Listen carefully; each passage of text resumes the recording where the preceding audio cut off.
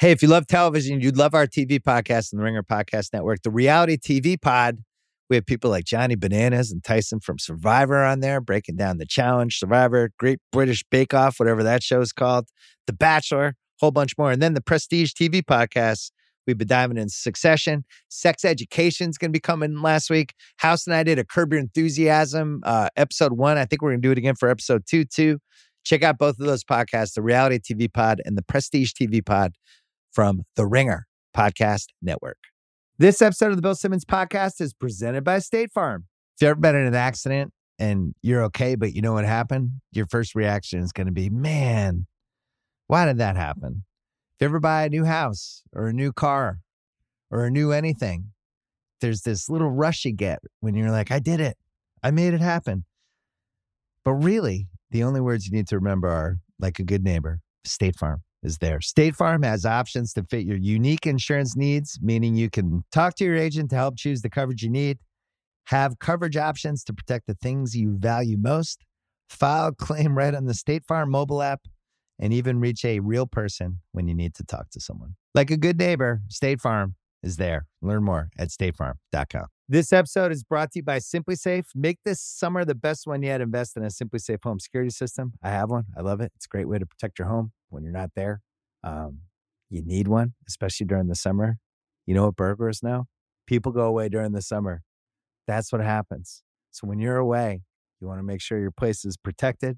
You want to make sure that you potentially have little camera things you can watch on your phone to see what's happening at your house, at your front door, inside. You deserve some peace of mind. Get it today with SimpliSafe. Right now, get 20% off any new SimpliSafe system with Fast Protect monitoring at simplisafe.com/BS. There's no safe like SimpliSafe. We're also brought to you by FanDuel Sportsbook, as well as the Ringer Podcast Network. Hope you checked out the rewatchables this week. We did Halloween. Finally did it. It happened. Me and Chris Ryan broke it down. Every thought I've ever had about one of my favorite movies of all time. So that's happening. Not sure what we're doing next week. Stay tuned. There's been rumors of me and Van Lathan doing a kidnapping movie. I won't tell you which one. You can guess. But yeah, so listen to the rewatchables. Listen to the Prestige TV podcast where House and I, we might just do every Curb Your Enthusiasm episode as a recap this season on Mondays. Stay tuned for that. And check out our basketball pods. Our basketball pods are crushing it. Football pods crushing it. The Ringer Podcast Network, humming on all cylinders right now. Coming up, going to talk to Kyle Mann about some NBA stuff, and then Peter Schrager, $1 million picks, Tom Brady's MVP candidacy, and a whole bunch more. But first, our friends from Pearl Jam.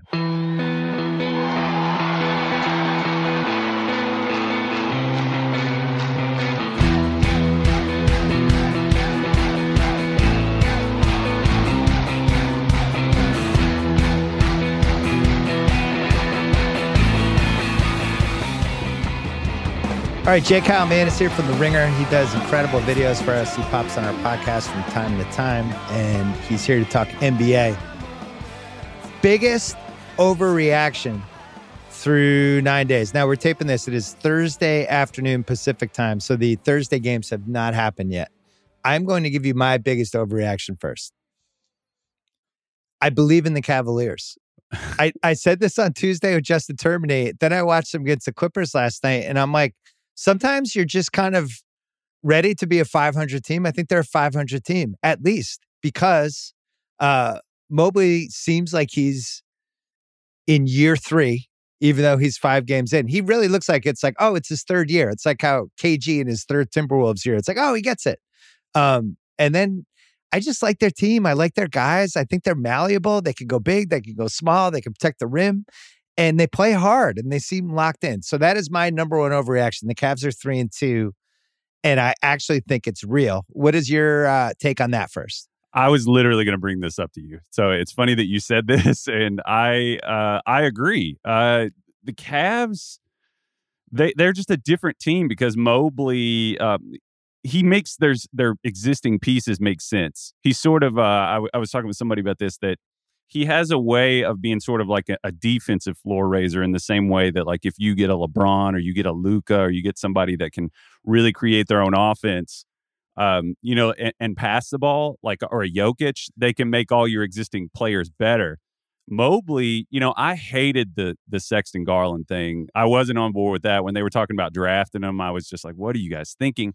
But if you get a Mobley out there, Mobley is such an umbrella for their defense back behind everything, and he is so disruptive inside the arc of the 3-point line that you can play lineups like they don't heavily have to have Okoro out there as much. I mean, Okoro's a luxury to have as a young player, but you can play Markkanen some out there.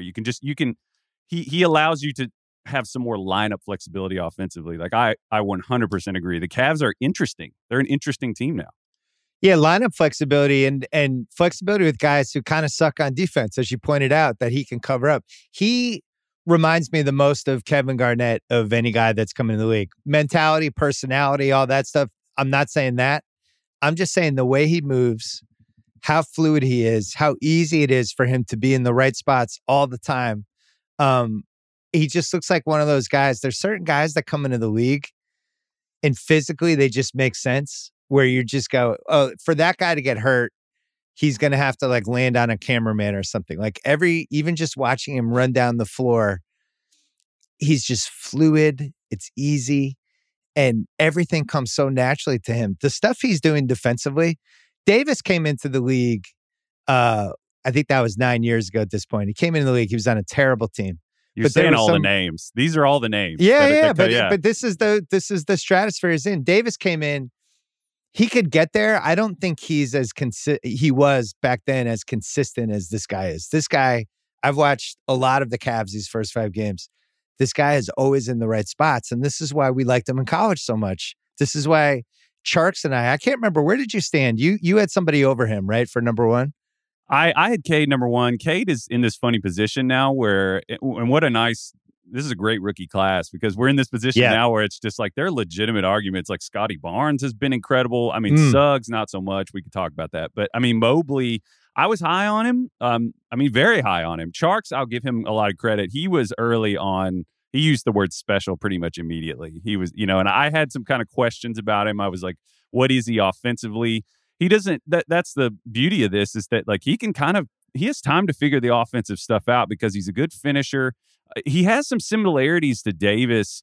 Obviously, I watched a lot of Davis, being a Kentucky guy. I mean, right.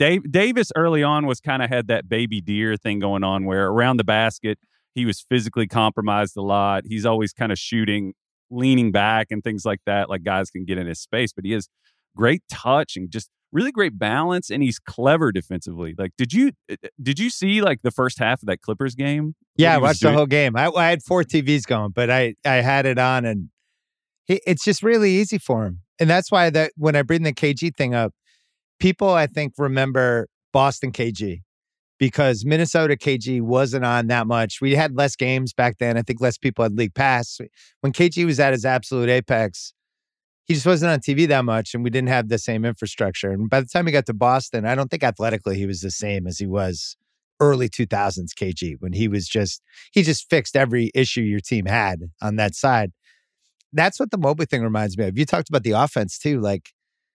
KG's second year in Minnesota, so he was the same age as Mobley at this point. He was 20. And he was 17-8 offensively. 50% field goal. Didn't shoot any threes. 3.5 free throw attempts. So by the time we got into the mid-2000s, that's up to almost 7. And I think that's where Mobley's going to net out. I think he's going to be a 15-8 guy offensively.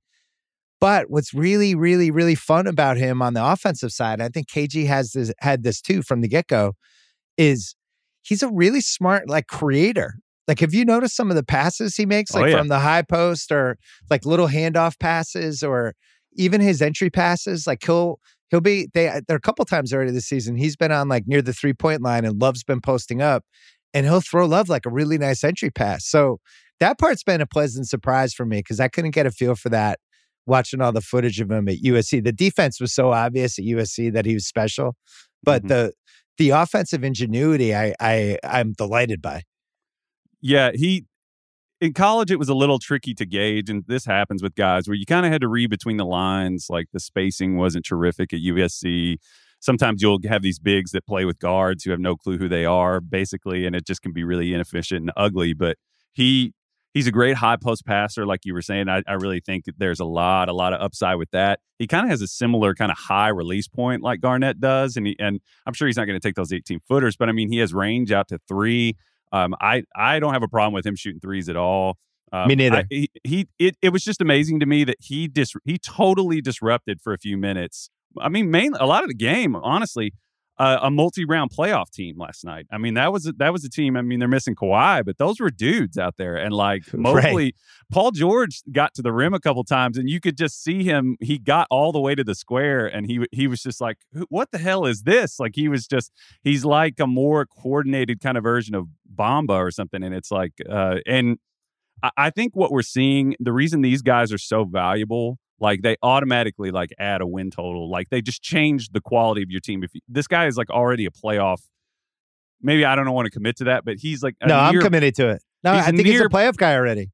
He's a near playoff anchor, or he's already there. And like I just think that he's going to cause a lot of problems. And I think we saw it in the last two finals that the moment Giannis goes to the 5, the Bucks become this just unstoppable machine. The Lakers when they move Davis to the 5. And the commonality there, I think, that Mobley fits this template is that, like, you got to have sort of that balance. All three of those guys have that balance and the length so that they can switch pick and rolls or, switch actions, but they also can drop so that, like, it's harder for Chris Paul or Devin Booker to get those easy mid-range shots, like, because he can do both and still bother them and be effective. It's not a one or the other kind of thing. The reason I thought he should go first, and I'm going to take a victory lap because I think if we do the draft over again, he should go first. And he should just go first going forward unless he gets hurt. I think it's just so hard to find somebody like this. There's great guards every year in the draft, and it's the deepest position we have in the league. And if you can't draft one, you can possibly trade for one, or you could possibly sign one as a free agent. Like they're available. And for me, the thing with Cade, which I kept asking every time I talk to people smarter than me about the draft stuff, is like, does he have a chance to make multiple All-NBA teams? Does he have a chance to be one of the top 10 players in the league? With Mobley, this is somebody every team is dying to have because not only can you go bigger with him, which they do with Jared Allen, but he can also be your small ball 5 and you don't lose anything. And we saw with Ayton last year for the first couple of rounds, when you have a big who has the ability to be able to swallow up anybody if he gets switched onto a guard and also protect the rim, that is like the hardest thing you can find in the league. And Ayton finally got exposed by Giannis, who just went to another level athletically in the finals. But for the most part, that's why I would max out Ayton right now. I don't. 3 guys in the league can do that. So the fact that they already have one right away, they have some good veterans. Like Rubio's an above average veteran to have. So's Love. Love actually looks engaged. Markkanen will come in and he'll actually have a 4-minute stretch where he'll make some baskets, and then they have that Sexton Garland wildcard thing. I like that team. I got to say, I think I like that team more than the Boston team right now after watching this terrible Boston team for 5 games that the guys just don't even seem like they've met each other. I was going to ask you which one you would pick between those two. I mean, I think it's absolutely true that like, and then you just open up a whole world of possibilities. Like we're early on in it. Like you think about those 2 small, like scoring minded guards in like Sexton and I've had my issues with Sexton in the past, but like me too. He just makes a lot more sense when you balance him against that type of a player. Like Mobley is really special. And well, what I was thinking? If Dame, they looked okay yesterday, but I think if they had lost to the Grizzlies yesterday, the Dame trade stuff would have started up. Like, the Dame situations where if he goes to the Knicks, they have to give up all these people to get him. If he goes to Philly, there's really no roadmap for that to happen. And you go through the league, it's just hard to find the right trade. And just fundamentally, it won't happen. But if I'm Dame and it's like, wow, I could just attach myself to Mobley. And this is why it's both an overreaction. But at the same time, I really believe it. Like, I really feel like this guy has KG potential. Like I don't take that. I don't say that lightly. It's not a hot take. I watched KG. I was there the whole time. I think this guy has the potential. I don't know if he has the fuck you mentality KG had, but I haven't seen him take a play off in any game I've watched with the Cavs. He's in the right spots all the time. His teammates are galvanized by what he's doing on both ends. Like you can tell his teammates think he's special. And I think it's a really important thing. We've seen good wing guys come in. we have really not seen something like this since when Davis came in, right? Who was the last impact 4/5 who could come in right away and was ready? That's going to give you something on both ends. I mean, it's a very short list. I was looking up some of the. I actually got the tip on this from Charks. Like that, it's a list of people. You get into like sometimes you get into like these comps that I almost feel like I have to like do the rosary before. I'm not even Catholic, but before I start to bring them up, you're just like, am I being outrageous? It's in that stratosphere of like defensive player of the year territory. And what's crazy is I think there are two guys in this draft that have a potential to be first team all defense. Like Scotty Barnes has been incredible. Yeah. So it's going to be hard for him to win the player of the year probably because Mobley is just going to be in such a good position to do it. I know we're going wild here. I mean, it's early, but he was like blocking dunks at the apex. And another thing I would say too, this is a thing that people underrate. You know, the mentality, like you said, was correct about like, you know, Garnett's mental motor is really big. Physical motor, mental motor. Mobley has something that a lot of those guys have too, in that he's defensively ambidextrous. We talk a lot about like passers being ambidextrous. You watch him, he can block with either hand. He can deflect balls. He also has really accurate hands. Like you see him dig on balls, and he's so skinny that he can avoid fouling. Like he's not just like wildly swatting. And that was something that like Jaren Jackson Jr. was a guy that I think we kind of thought was going to be this. It hasn't kind of come along because he's so foul prone. Mobley has a different sort of coordination on that level defensively. He's special. Davis's first year, he was 13.5 and 8. Duncan, we can't compare because Duncan was a finished product when he came in the league. He'd had 4 years in college. But if you're just talking about the guys that are coming in after 1 year in college who are bigs, he's as advanced as anybody we've seen. I'm actually kind of stunned by how advanced he is. Dare we say the word Hakeem? Would it be blasphemous? Am I going to get struck by lightning if I bring that name up? Yeah, but even Hakeem was in college for a few years, though. And yeah, they're different players. I don't think... Defensively, it just means... So Hakeem is a great example of somebody who, as the years passed, things just kind of get lost. He was an absolute athletic freak the first couple years when he came in. There's this sequence you can watch in the clinching Celtics game when they beat Houston to win the finals in '86. There's a sequence when Hakeem just takes over the game in the second quarter for like 3 minutes. I think he strips Walton 3 straight times. He just, it's all of a sudden, it looks like he came from another planet. And, you know, I don't know if Mobley's like that. He reminds me more of the KG, but this is the kind of territory we're talking about. It is completely improbable for a tall guy to come into the league with 1 year of college under his belt and be as good defensively and as an all-around player as this guy is already. As I said at the top, it feels like he's in year 3 already. And that's why, we spent 15 minutes on it. What's your biggest overreaction after 9 days or so? If I have to think of another one, that's a big one for me. I mean, the Suggs thing is troubling. I know we're kind of on the rookie thing here, just from talking to some people.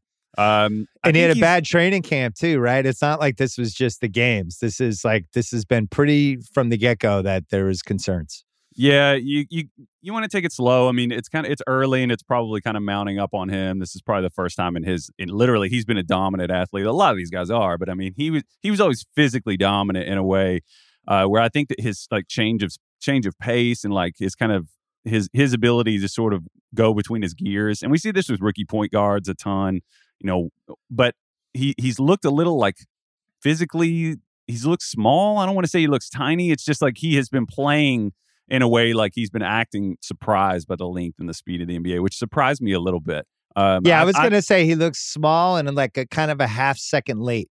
Yeah. Which could be he's in his head, a little bit there too. I mean, I'm not out on him. He's a sharp kid and he's a great athlete, and I think it'll come along. But I kind of expected him to sort of impose his personality on this Magic team pretty quickly. But he's been kind of a question mark so far. Well, it's been surprising. Cole Anthony has been alpha doggy in some of these games. I don't know how much Magic you've watched, but he seems like the driving force of that team, and on both ends too. Like he's one of those guys, he takes the charge and he's lying on the ground doing like the Braveheart double fist pump. And so maybe Suggs didn't expect that either. That I think Cole Anthony looked at it like, well, this is my team. And you're like, all right, settle down, Cole Anthony. But the way he's played the first 5 games, he's carried himself that way. I think of this as, and this happens sometimes with the draft, which is like Mobley goes in the perfect spot. He's got Allen next to him. He's got Kevin Love. He's got Markkanen. So there's a buffer if he doesn't play well in any given game. Not that we've had it yet. Guys who can score. It's the right team for him. Barnes goes to the right team, right? It's a Toronto team that doesn't necessarily care what they're doing. They want him to be the point guard. They have perimeter guys that can play off him. So the ball's in his hands and he's playing with like that infectious enthusiasm. Then defensively, he can guard any perimeter player you have. Perfect for him. If he goes to Orlando, maybe not the same. If Suggs goes to Toronto, better situation. Yeah. Better veteran team to kind of go into. He has the ball more. So I just think the way it worked out for Barnes was great because on that Orlando team, which is so bizarre. How many centers do they have? 7? It's something like that. It's like, it's like an airline at this point. They have so much wingspan on that team. But I think that it was we talked about this going up to the draft, that it was a tough situation for Orlando because they were just kind of squeezed into making this decision. And over again, like historically, I don't know when we're going to learn, but it's like whenever you make like the consensus decision, I don't know. It's like, just take the best player, man. Maybe I'm sure they thought Suggs was the guy, but they were just kind of in a fit situation that didn't Who really do you work think they wanted to take? I mean, I think they wanted Suggs at their spot. I mean, I'm sure they would have taken the guys. I'm okay above. with it too. I think I don't think he was the wrong pick. I will say I've been surprised by how much I've enjoyed Giddey. Oh, baby. Yeah, Giddey's your type of dude for sure. You know, we've seen the Giddey types have tantalized the NBA community, and a lot of times they don't work out. You know, it's like that. Yeah. That kind of Chase Budinger, Rudy Fernandez, that these just great athletes that everything seems so fluid and natural.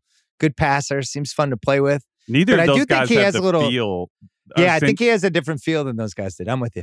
Oh, Tyler Parker, I was texting him. He is just like beside himself with joy. Like if you think about like the way the draft went for them, OKC guy for anybody that doesn't know, he's pardon the pun, Giddey. But like if you watch he's just a really advanced passer. Like even further along than I thought. KOC was giving him was a little higher on him than I was.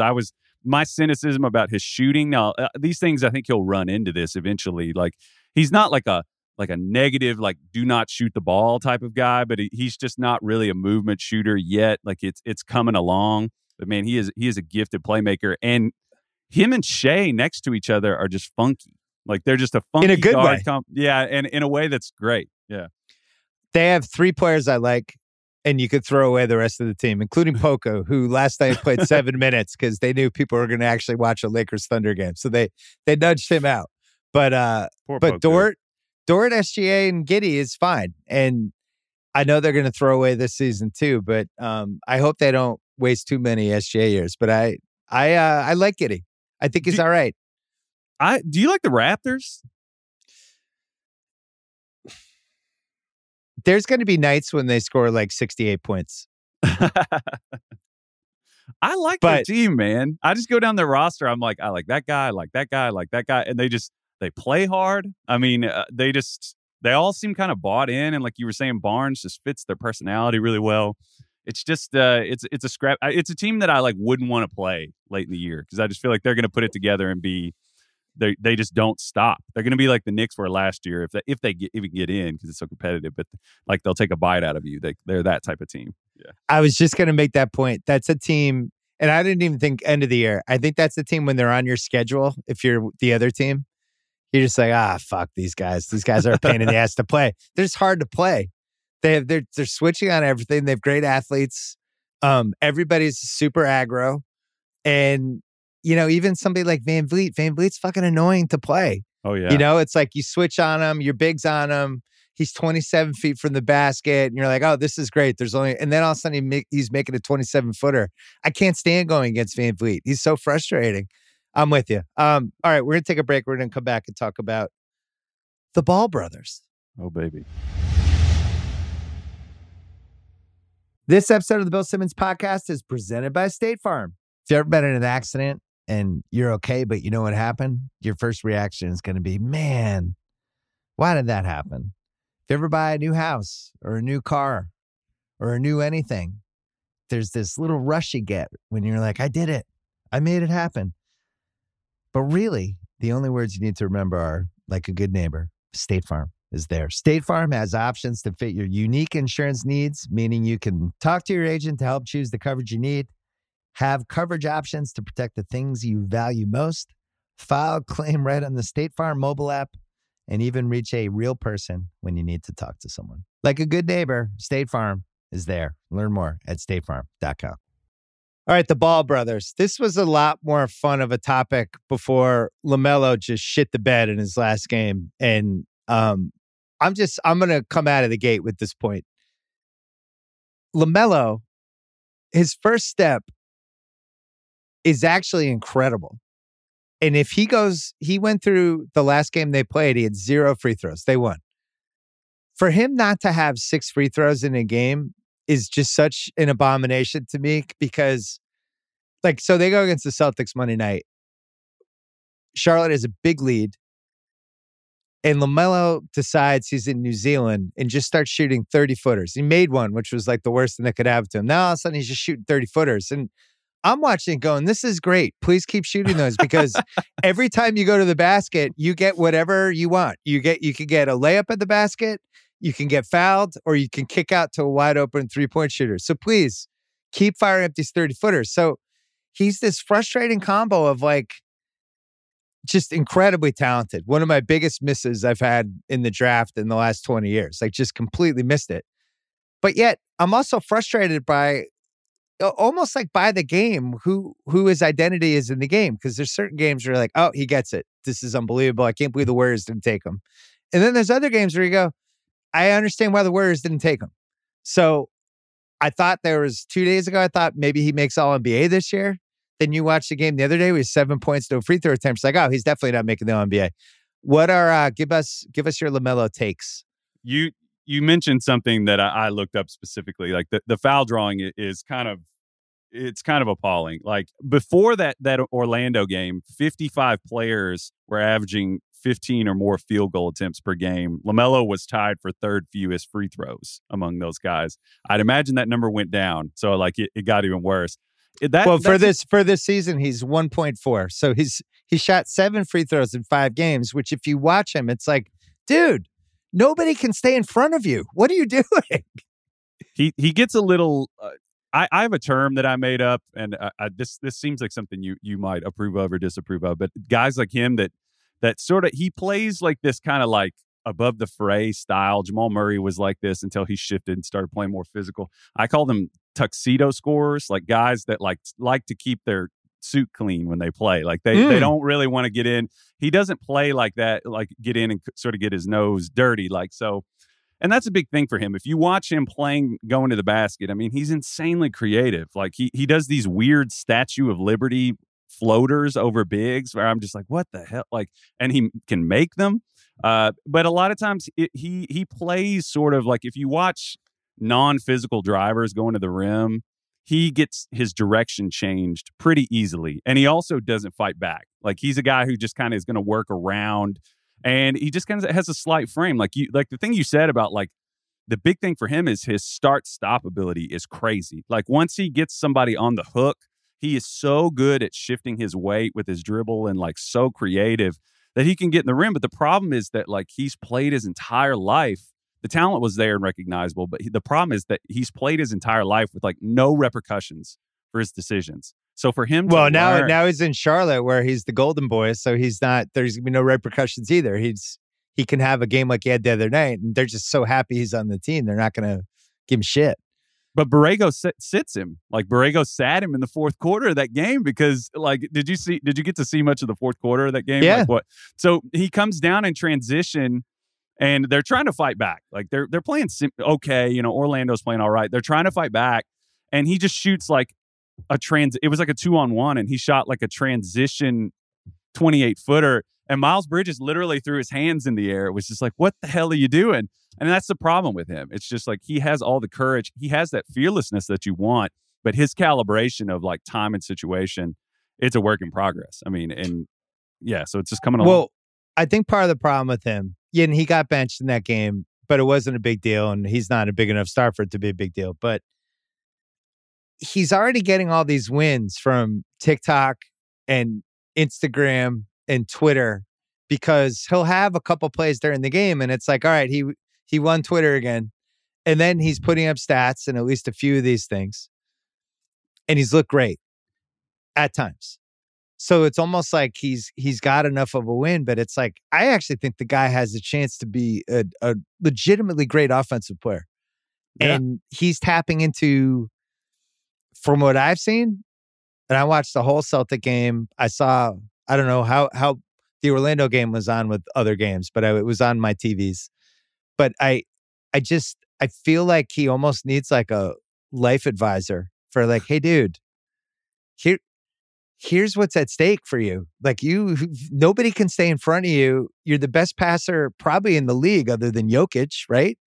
Probably. Just in terms of creativity, you have 30-foot range. Other teams, their scouting report says, just let him fucking chuck it from 30. Don't let him start going to the basket. And you have these dudes on your team like Miles Bridges who want to run with you. And, you have the right kind of team. Such a frustrating. I feel like it's sitting there. You could see the recipe. Like he bought all the ingredients at the store. It's on the counter. And now he's just kind of staring at the ingredients. And I don't think he knows what to make. It's a thing where, I mean, there was a point in that Celtics game where he was kind of embarrassing them a little bit with like how easily he was navigating their defense and creating. And you could tell Marcus Smart eventually was just like, all right, enough. But it's like every really skilled player like that, if they're like humiliating a team, it's like a lot of different stars have gone through this. Steph went through this when the Spurs were just like body checking him off of every screen away from the ball. LeBron went through this. It just kind of goes on and on and on. That's kind of what teams start to try to do with you. I think that he's going to have to figure out how to play. Even Trey had to navigate some of this. Now, Trey's actually kind of similar to LaMelo in that fearlessness, that creativity. But, dude, LaMelo I texted you about this, like LaMelo he was driving left, and he was on the left side of the lane. He went in the air like he was going to shoot it and threw a behind his head left-handed skip pass to the other side of the floor, and it was on the money. And you and I have talked about this before too, that like he has this ability. And when I was listening to you and Bob talk about like Celtics players and things like this, I mean, like that was great, by the way, and people should listen to that. And he has this ability to make it seem like he's seeing things before they happen, because he will take a picture of the floor right before he catches the ball. And he has such good touch and passing vocabulary that he can just do things that just seem like wizardly. Like he's a surreal talent. But I was telling you, he also kind of has like some JR in his game where he's just like, oh, what's the score? What's the time? Where am I? What is this? And just fearlessness. So, I mean, I hope it comes together. Yeah, Bill Fitch used to call Larry Bird Kodak because he used to have this whole take that he would do about he takes pictures of the court before everybody else realizes what's going on and sees everybody and then makes whatever decision he's going to make. LaMelo definitely has a little of that. I do wonder, he hurt his wrist last year, and I think it was on a drive, right? Didn't he get knocked down? I don't remember. He avoids contact. We know that. But he got hurt and he missed a bunch of time, and I wonder if he's kind of easing back into the physicality. You mentioned how he has a frail frame, which I agree with. Like he's going to be 15 pounds heavier probably 3 years from now, right? He'll put on weight. He'll look bigger and stronger. I do like how he bounces against guys sometimes. And I think Ja has the same quality, right? Ja he'll go into bigger dudes. He'll take the contact and then he'll kind of decide what to do. And I have seen LaMelo do that. And I think that's a really rare skill too, because, some guys, they bounce off you and then they're flying and that's it. LaMelo sometimes seems like he likes it. And then other times I feel like he doesn't want the contact at all. I bet on Charlotte for the over. They were one of my locks when Russillo and House and I did the pick. I think it was like 37. And, it's like, is Hayward going to play? Mm-hmm. How many games am I getting from him? When they have Hayward, team's pretty good.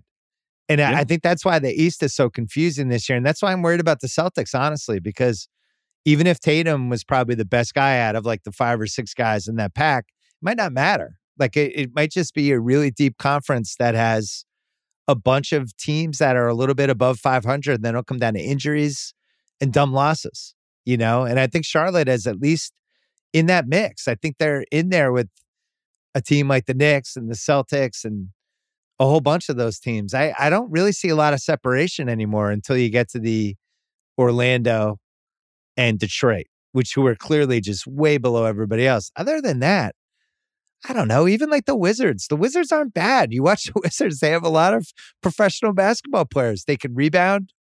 They can shoot. They play hard. They seem like they like each other. Like they kicked the shit out of the Celtics last night. So I don't know how it plays out for Charlotte, but they have a chance to make the playoffs, I think. I think I would take it a step further. I just think the league is just I'm not kidding. I had this same thought last night that like you go down and you just look at the teams and the talent pool in the league is just deeper than it's ever been. And I think that like the temperature, the water level has kind of, I don't know what the right metaphor is, but like it's the standard stasis of like what is an NBA player has kept coming up.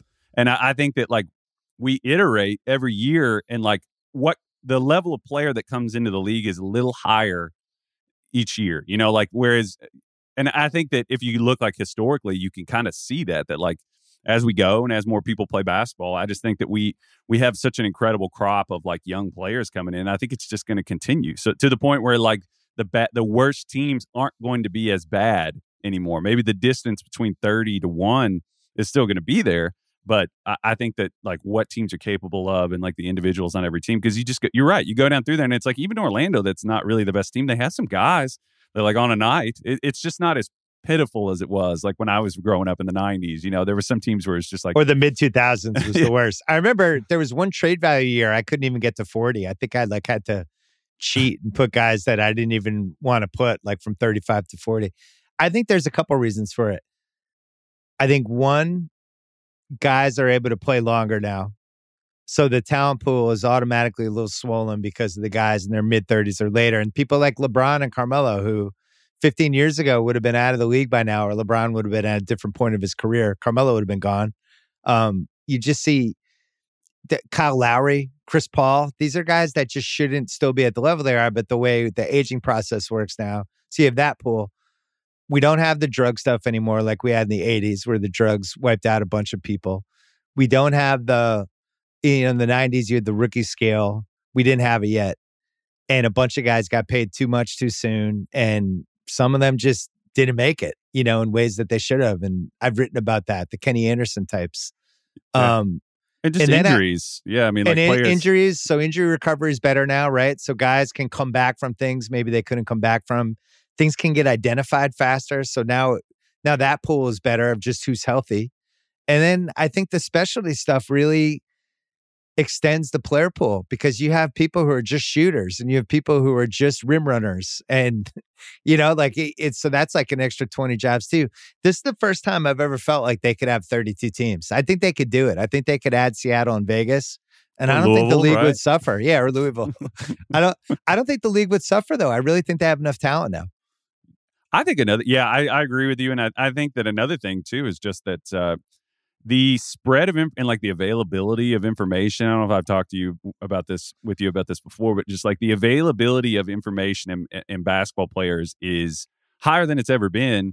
Because if you look at it and like the fandom and like sort of the analysis of the game mirrors this in a way that like I think that the coverage and the fans following the league are smarter than ever. Like the availability of information is super, super high. And if you're a young player, like when I was growing up playing, I played my entire life. I think I started like 5 years old, but like for me to get video of basketball, it was so much harder to find. And like I had a conversation with one of my nephews or my nephew about this, and he was asking me about a certain player, and I pulled it up on YouTube and showed him like game footage. So it's like that kind of stuff. Mm-hmm. And then you have like trainer culture and things like that. I think that's probably why is that players can learn from all this information they have and get good. I just feel like the problem is that you kind of have like homogenized players. We have a lot of guys that are really similar. So it's nice when we can get the quirky guys in there, like the Jokic's and the Giddys and things like that. But I kind of feel but they're like all from other countries. I mean, it's not an accident. Yeah. Well, I would say most of the truly interesting players we have weren't raised in America. And there's something to that. Like I'm talking about the people that stand out in some way that just seem different than other players. I do think there's a homogenization with the American players, even down to the shooting strokes. Like I think of when I was growing up, everybody had a different shot. You know, it was like, you know, you had guys flinging it from the side. You had the crazy Jamal Wilkes shot. You had people, even Bird shot, even though Bird shot ended correctly, but he would take it from the side and kind of fling it. And it worked for him. But now it just seems like, you know, everybody comes in shooting threes. Yeah. And there's a lot of similarity between players. And, you know, like you watch like a Jalen Green. I've seen variations of Jalen Green in how many different ways now in the last 30 years, right? It's like in that MJ tree of explosive athlete guards. That's why Edwards is kind of interesting to me when I watch him. I thought that Milwaukee game was fun last night. And granted, no Holiday. I think they took Milwaukee a little by surprise. But Edwards was a guy who was a football player almost his whole life and kind of came into basketball late. So some of the stuff he does doesn't feel like AAU engine spit out thing. How much Edwards have you watched this year? I mean, I've watched from my like rookie project that I did on him. I watched as much as I physically could. I mean, I've seen, and I watched that game last night. I mean, Edwards is a guy, I think you hit it. It's this multi-sport thing. I mean, you could write a book about this. I'm sure people have. I'd like to do a video about it someday, but this impact that like multiple sports has on your like cognition of the game is very much a thing. I mean, and Kobe Bryant has talked about this, that like that was big for him because you know, in the like 80s, 90s, 2000s, the game was very like beat your man. And I feel like today we get into these situations where it's like a pick and roll heavy game. Now we have pick and rolls with like three guys in them. So but soccer's good for that. But Edwards was Hakeem was played soccer till he was like 14. Yeah, spatial sense. Embiid, I've made that argument a bunch that I think Embiid, his touch is because he was a volleyball player growing up. He has incredible touch if you just watch him. And it defies explanation that his starting point, if you go watch what he was at like 15, 16 years old to now, I mean, it seriously is insane. In like 3 or 4 years, he went from, I haven't touched a basketball to maybe the number one pick in the draft. But yeah, soccer. But Edwards is kind of like, he played in a system where it was like I'm just beating one person. He doesn't have like a wide scope, and you're kind of seeing him start to figure that stuff out. You know, I kind of compared him to Wade a little bit, where it's like the more like active he gets and the more he's sort of like thinking the game consistently, he's just a terror, man. He's a terror of an athlete, and the sky's the limit with his skill set, honestly. It's funny, and he's going to screw up a lot of drafts going forward, right? Because that was a polarizing number one pick. The skills were there. The upside was there. And we've seen that pick over and over again not work. And you see this dude, like the best way I could describe him is it reminds me of the Timberwolves are a high school team. And they convinced the quarterback on the football team to play, but he hasn't really practiced with them. But he's such a good athlete. He's so superior athletically to just about everybody in the court that he can kind of just by feel dominate. And it's like, man, imagine if this guy played basketball all the time. That's kind of how I feel watching Edwards sometimes, because I do feel like, I don't know what he's going to look like in 3 years, but athletically, it's all there. And whether he gets certain basketball stuff, I don't know. Could he be a guy that could actually play in 4 straight playoff rounds? Will there be a feel for the game piece of it that I just think you need? Like you even saw Giannis last year as that series went along, just mentally there was this extra piece that you could see him figuring out. Could Edwards do that? I don't know. But man, athletically, we're talking him, we're talking LaMelo. And then on the flip side, you watch Harden, who's overweight again and doesn't get the lunch calls anymore. And the teams are just playing really aggressively on him. And he doesn't have the first step anymore. And you can see it, you know, and it's like, where does his career go going forward? I'm watching all these other guys on my TVs. I'm watching all of these great athletes, and Harden to me doesn't look like he has his athletic ability in the same way anymore. Does that come back? Anyway, with Edwards, the athleticism is just fucking staggering. It really is. And we saw it last year too. It's not like this was a new thing. Yeah, he's off the charts. I mean, he's tested higher. I have a friend that works at like an athletic testing company. He was saying it's like Zion and Edwards and then everybody else. There's like a chasm between them and the field in terms of, and hopefully, I don't even want to put that in the air, but his body holding up and things. It hasn't been an issue, but he's a freak, man. Isn't it like the cousin of big dick energy with Pete Davidson and with that whole term, the BDE? It's like big athlete energy is its own thing. These guys who are just such great athletes, they actually manage to carry themselves like that when they're in a professional basketball league. They still carry themselves like if there's any sort of decathlon, anything, I'm winning. Like, I really think he feels that way. Oh, yeah. I mean, I'm sure that Edwards probably could have walked on the field for like University of Georgia a couple of years ago and played for them. Like he's that. Oh, yeah. And I mean, imagine being him. I mean, I would feel that way too if I was him. Like I have never encountered a moment in my life where my physicality and my athleticism isn't the answer to I'm just to any question.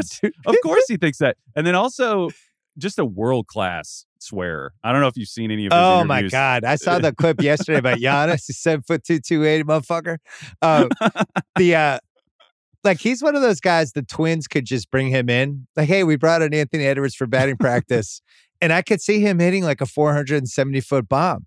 Like he's a little Bo Jackson-y. I don't mean to sound like a maniac, but I really do think athletically he kind of carries himself that way where it's like, yeah, we threw him on the mound and Anthony was throwing 91, but we had to kind of teach him how to hold the ball. Like that's who he is. And from an athlete standpoint, Giannis is still the best athlete in the league, in my opinion. But if you're talking about who's coming up, right underneath, it's the old LeBron title. There was like 5-6 years where LeBron athletically was just unlike anything. Yeah. And then he had the brain to match. LeBron, yeah. Like even like you go to 2012 LeBron and some of the stuff he was doing in those last 2 rounds. Edwards athletically, wow. Yeah. I gotta say, I think it was the right pick. I wouldn't have said that.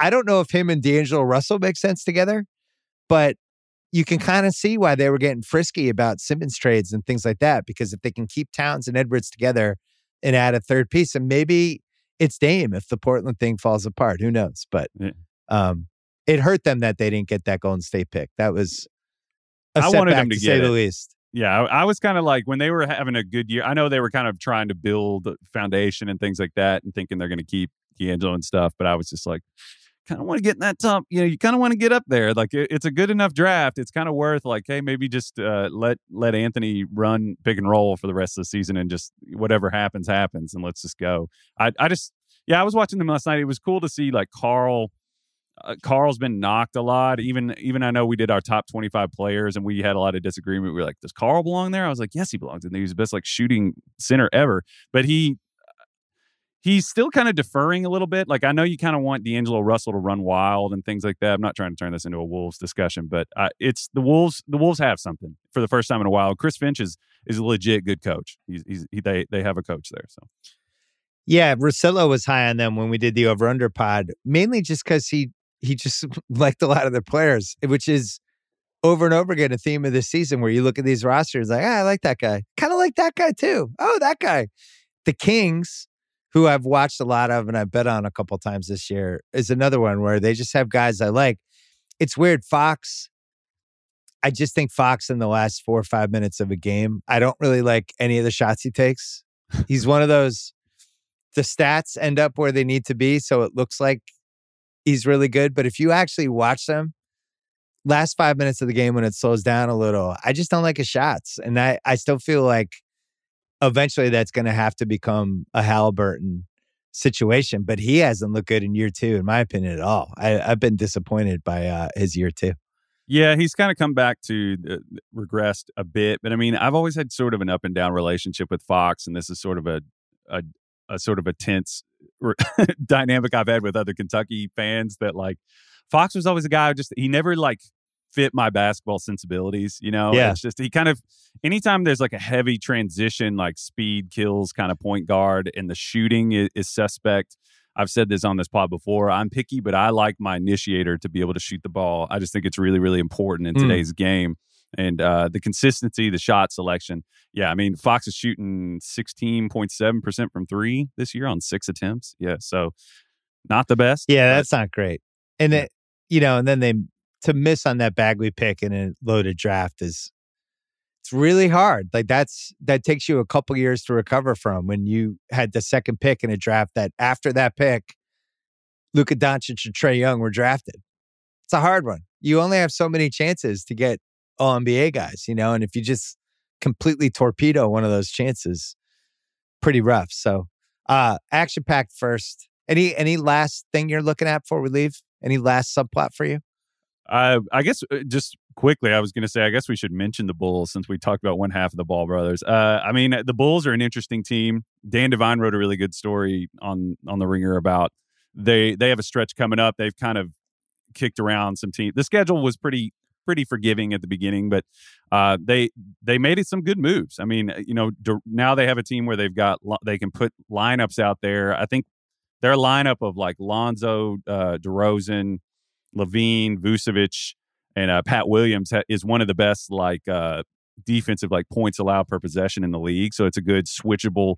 We were talking about flexibility. They have it now. Yep. I think they have questions in terms of their back line because Vucevic can have stretches where he just moves like a reanimated corpse, but he's playing. Offensively, he fits what they're doing. They're an interesting team to watch. I just think that and on the subject of Lonzo, it's been interesting to see him. This is the first time I think since he's been at UCLA that he's been on a well-constructed roster that's balanced. I don't think they should lean too heavily on him as a point guard, but I think that he is a good connective piece, but there have to be pieces there for him to connect, to work between, and he hasn't had that in the past. So the Bulls are an interesting team to watch, and hopefully, check back in on them, see how they do in this upcoming stretch. Yeah, by the time people hear this, they will have played the Knicks, and that'll be a nice little test for them. A little nationally televised game. I continue to wish the Celtics had ended up with Lonzo. That was what I was hoping for this summer. It seems like that Bulls thing was a done deal forever. I will never understand what happened to him in the Pelicans and why they would have wanted to move away from him, especially for what they got. It's just, to crack the top 3 most nonsensical things David Griffin did running the Pelicans so far, that's in the top 3. But I just never understood it. That's exactly, and plus him and Zion, by all accounts, liked each other. Zion went to bat for him. So I don't get it. I feel like you said, he's in a good situation. You look back at his last few years. This is something I would always look at if I was a GM. What are the situations this guy's been in? Lonzo's in horrible basketball situations his entire career, and that's just what it was. He never played for the right coach. He never had the right roster around him. He never had the right theme for whatever the season was. And so I'm rooting for him. He seems like he would be fun to play with, which, as you know, is how I judge most of this stuff. Not as fun as my guy, Evan Mobley. Do we need a nickname for Evan Mobley or no? It's tough. We can't do initials with him. Mobes. I don't know. Mobius. Far be it from me. I'm sure we could put that out there. So yeah, you might Twitter. already have one. You might Twitter people work on that one. Evan Mobley needs a nickname. All right, Kyle. Good seeing you. Can't wait for your next video. And I look forward to you and Sharks chopping it up on Ringer NBA at some point soon. Sure. Yeah. Thanks for having me, man. This episode is supported by State Farm. If you've ever been in an accident and you're okay, but you know what happened, your first reaction is going to be, man, why did that happen? If you ever buy a new house or a new car or a new anything, there's this little rush you get when you're like, I did it. I made it happen. But really, the only words you need to remember are, like a good neighbor, State Farm is there. State Farm has options to fit your unique insurance needs, meaning you can talk to your agent to help choose the coverage you need, have coverage options to protect the things you value most, file a claim right on the State Farm mobile app, and even reach a real person when you need to talk to someone. Like a good neighbor, State Farm is there. Learn more at statefarm.com. All right, he joins us every Thursday. Peter Schrager from Good Morning Football on the NFL Network and Fox. You can see him this weekend on Fox. We were doing really well this season. Last week, week 7, we lost $5,000. And we did it. It was self-inflicted. We got a little cocky. We did a 5-team tease on FanDuel. The Chiefs were one of the 5 teams. Even though we were getting 14 points with the Chiefs, it just didn't matter. And we lost on that. We lost on them to score over 30 points. They obviously did not do that either. And they just demolished us. We are still up $1.565 million for the year. That's not where I'm starting, though. There's 2 teams that we like this week for $1 million picks that have storylines that kind of tie into why we like them for $1 million picks. I'm going to start with Tom Brady. Okay. Who is plus 500 on FanDuel right now for MVP. Here are his stats. 2,275 yards, leads the league. 21 touchdowns, 3 picks. Has not played the Saints yet, a team that kind of haunted him, at least during the regular season last year. But the Bucs have scored 31, 48, 24, 17, 45, 28, 38. They don't really play anybody after this. Their only tough game left is Buffalo. And if you're just looking big picture Brady, age 4, is he 44 or 45? He's so old, I don't even know how old he is. 44? Yeah. 44. Could they get a 1 seed? Yeah. Could they go 14-3 with a 1 seed? Sure. Could he throw for 50 TDs? It's in play when you look at the schedule they have left. So with 5,000 yards, 50 TDs, the 1 seed in the NFC, Mahomes is out. Kyler Murray could get hurt any week. Mahomes 5-1. Wait, what am I not seeing, Schrags? Where does Brady stack up in the leaders? Because I find it fascinating. He's not number 1. Like I figured Derrick Henry and Kyler Murray and then Brady. Is he not 3rd?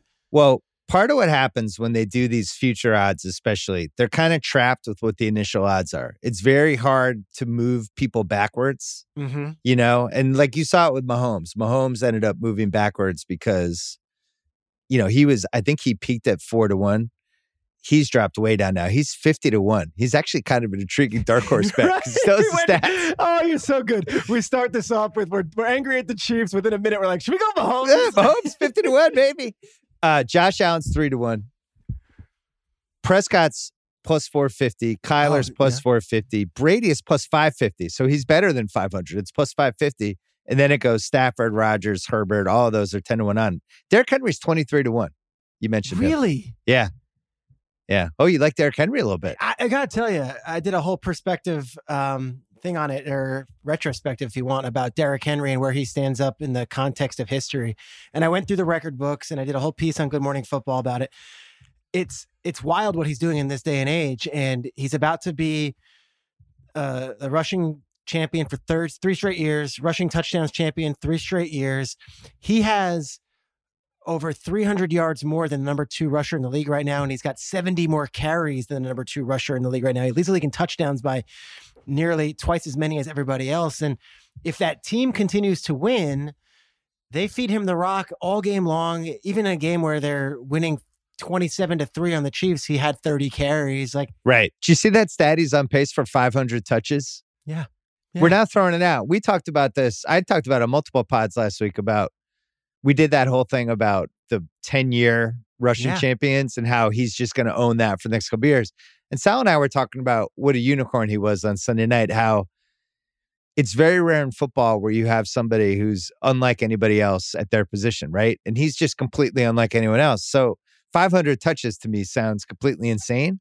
But maybe we take it off the table with Derrick Henry. Maybe you just, we're like, all right, maybe he's the one who could do it. If you're comparing him in eras, the only other guy to have as big a numbers comparably to the people in his era, it's nuts, Bill. It's Jim Brown. Like, it's the only other guy who is that much, because even Emmett had Barry. Dickerson was there with those guys in the late 80s. O.J. Simpson had contemporaries. Jim Brown was and far, murders. OJ had some murders too. Sure. In honor of Norm Macdonald and his passing, I'll just leave it out there. But I was saying, like, Jim Brown was that much better than the number 2 guys and the number 3 guys of his generation. But Derrick Henry has such a gap over the competition. And we talked about it last week. Like, you want to say, like, oh, McCaffrey and Kamara and Barkley and Chubb, but it's like it's Henry and then the rest. And Jonathan Taylor's 2 in rushing. And it's by a large margin. So if he goes for 2,000, 2 straight years, he's the first player to do that. And even if he does it in 17 games, 16 games, whatever, if they have a number 1 seed, maybe we pivot from Brady and we go with the bigger odds and say, Derrick Henry's a locomotive. Let's get on that train. Going through the schedule, They're at Indy this week, a game we're staying away from $1 million picks. Tough. I just think it's a stay away. They're at the Rams the week after. Home New Orleans, home Houston, at New England, home Jacksonville, at Pittsburgh, home San Francisco, home Miami, at Houston. There's a path to like 11 wins for a team that I'm not even sure is good, because the hardest stretch of their season was Buffalo, Kansas City, week 6, week 7. They won both games. Beat them both. And within 6 days. And I like that they're playing the Rams, and I like that they're playing the Colts. So it's not like, hey, did you guys realize Derrick Henry's... He's going to be in some big games on a lot of people watching, and that's really the key of it. I don't have an MVP vote. Did you ever have an MVP vote?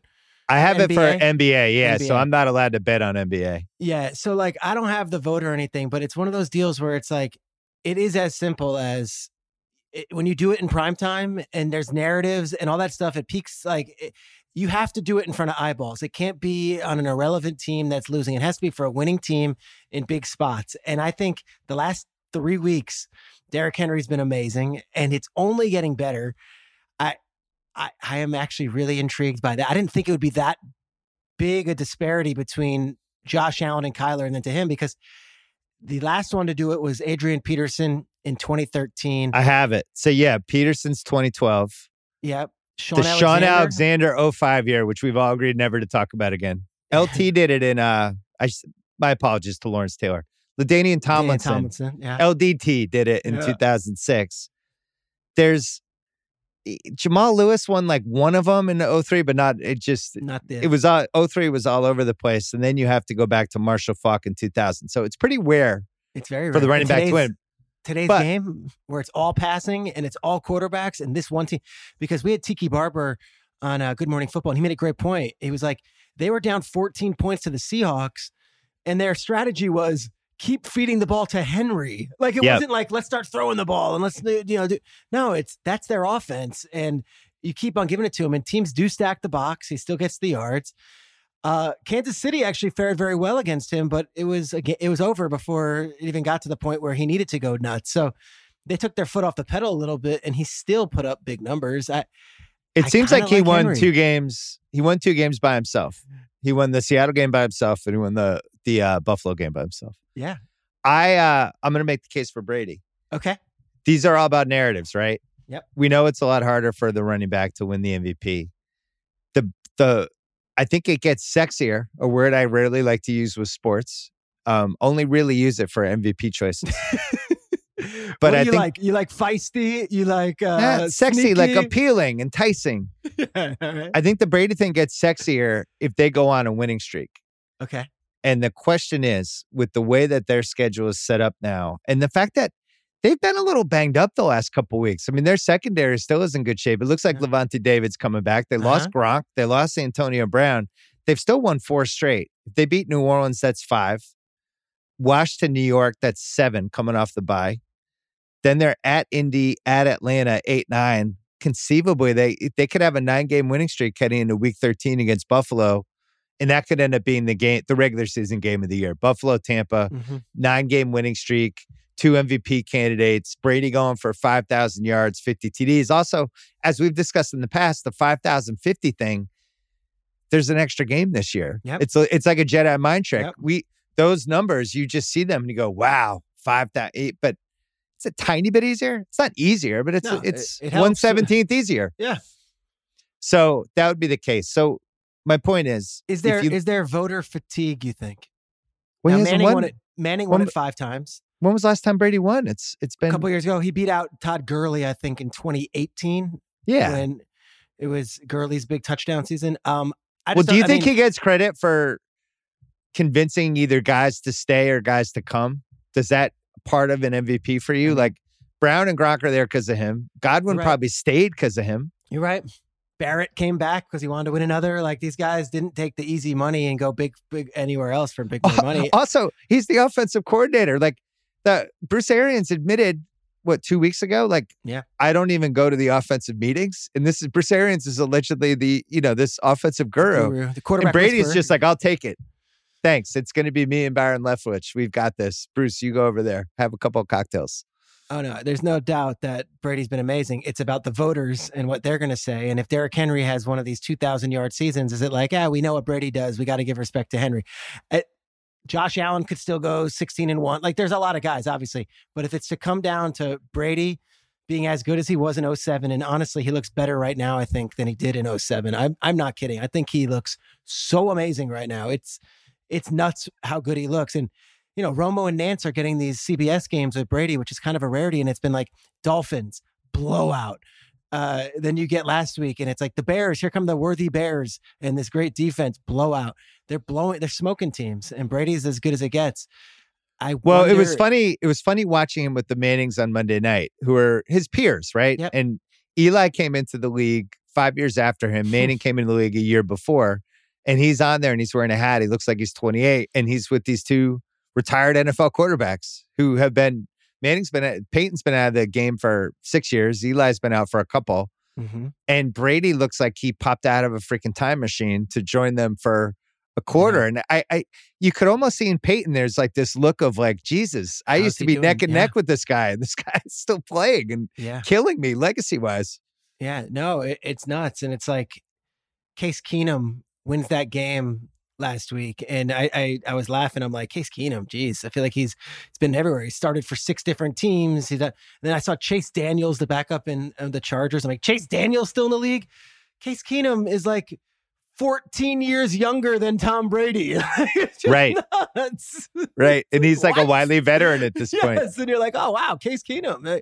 It is. Well, bringing this full circle, the Saints-Bucks, which is one of the teams we're targeting, or one of the games we're targeting.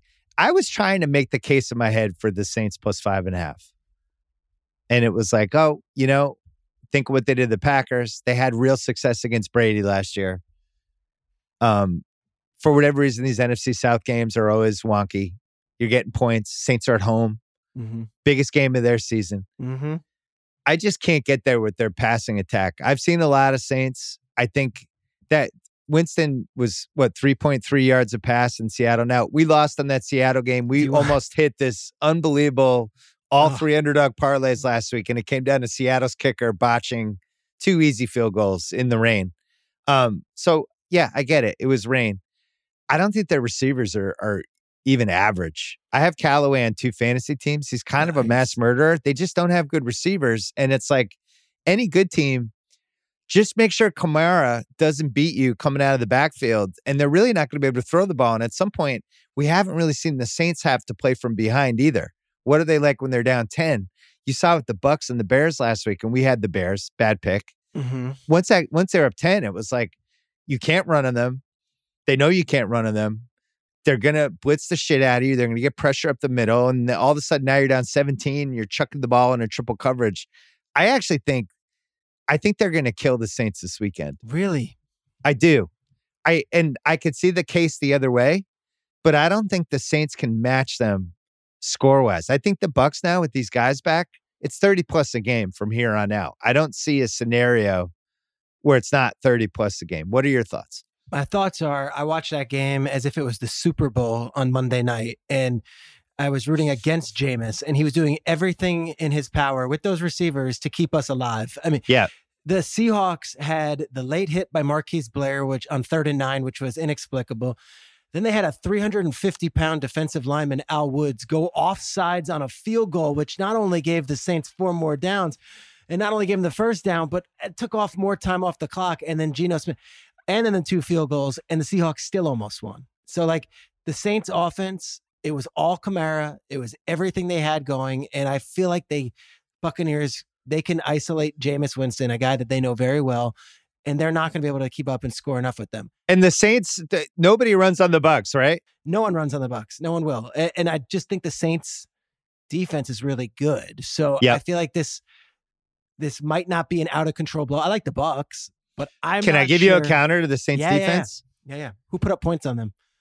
What quarterback threw for 402 yards against the Saints this season? Was it like Taylor Heineke? Who was it? Your guy Dimes. Is that right? That's right. But that game was 21-10 with 7 minutes left, and the Giants all of a sudden start pouring it on. It was one of those weird anomalies. Kadarius Toney. Yeah, maybe that's... Or, yeah, I don't know. I'm in on this Bucks team. I think they know they're good now. Hey, what I saw from that Bears game, which we both watched intently because we had the Bears plus 12.5. Yep. They stepped on their neck and put them away the way a really good team does. And I think they're the class of the NFC right now. I don't like what I'm seeing from the Rams in terms of letting teams hang around. They let teams hang around. I don't think their defense is as good as we thought it was going to be. But the real thing is they can't run the ball. So when even when they have leads, it's hard for them to kind of keep the lead, protect the lead. Whereas like somebody like Brady, all right, 3rd and 8, I'm going to get 22 here. Like you just basically can't ever stop them. And when they're up 17, they're even more dangerous. And that's why I feel like if Jameis is behind, that's where we want to be. Jameis down 10. Agreed. Lock it in. Here's a good story I got last week. And I broke the news on the Fox pregame show on Sunday, but there's more to it. Their defensive backs coach, Kevin Ross, had COVID, couldn't coach. And Sherman walks into Todd Bowles' office and they're like, all right, Sherman's in the training. He's like, I want to help coach this week. I want to help coach this week. So they're like, all right, you can help coach. Then he gets into practice and Richard Sherman is fully coaching the defensive backs. They get to the game. They showed him, he's got the headset on. Now he's coaching the defensive backs. And right. That stuff right there. And I know this, people might be rolling their eyes about, hey, all right, whatever. He's a vet. But that doesn't happen when you're in a team that's kind of not going. That's Richard Sherman being like, holy shit, I appreciate these guys taking a chance on me after what happened this summer. Holy shit, I have something more to give than just playing. And I'm not coming back on the field anytime soon, but how can I help this team? And they're all in. That's how they are down there. There's no selfish players in there. And Antonio Brown used to be a diva, and he's not that way. Some of these wide receivers that you'd think can get big money and get big, Godwin, not that way. Evans, not that way. Brady throws his 600th touchdown. It's almost like the team did it, the whole reaction. And I say all that because it's there won't be a complacency. They've not gotten bored. And there's not this, what do you call it? The Pat Riley thing, the disease of me that you always mention. That is not the case. Not as long as they've got all these veterans and Brady leading the charge. I'm with you. And to be fair, we're looking at them as the money line minus 255, which we're going to talk about. The Bucks are minus 5.5 and minus 255. There's a small piece as a longtime Brady watcher. Yep. There's a small piece of him when it's this team owns you. Mm-hmm. This team got you last year. Oh, look out. That team has figured out Brady. He has a tendency over the years. That's usually when he's hyper-focused. Oh, really? This team has me? And they'll turn it up. I remember Miami in 2007, which the clips were just online about. That was Moss's 2 craziest touchdowns, 2 of his 3 craziest touchdowns of the year. But that was one of those where it's Miami over the years, they've gotten Brady a few times. It was 59-0. They just completely beat the shit out of him. On the Manning cast, they asked him, he's the early 2000s Dolphins with Dave Wannstedt coaching. They gave me fits. He gave him credit and said that. Did they not check that box, though, going in there in the playoffs and winning in the divisional round? Or you feel that's... No, they did. It's just he had that thing. Whenever he had a good team, he would pour it on with Miami. Him on turf, indoors. That team on turf, I think the Bucks... there's always the Mike Evans. Oh, why is he rolling around in the first quarter? There's that. I get it. But Darren, we're going to talk about a team we're thinking about parlaying with them after this break.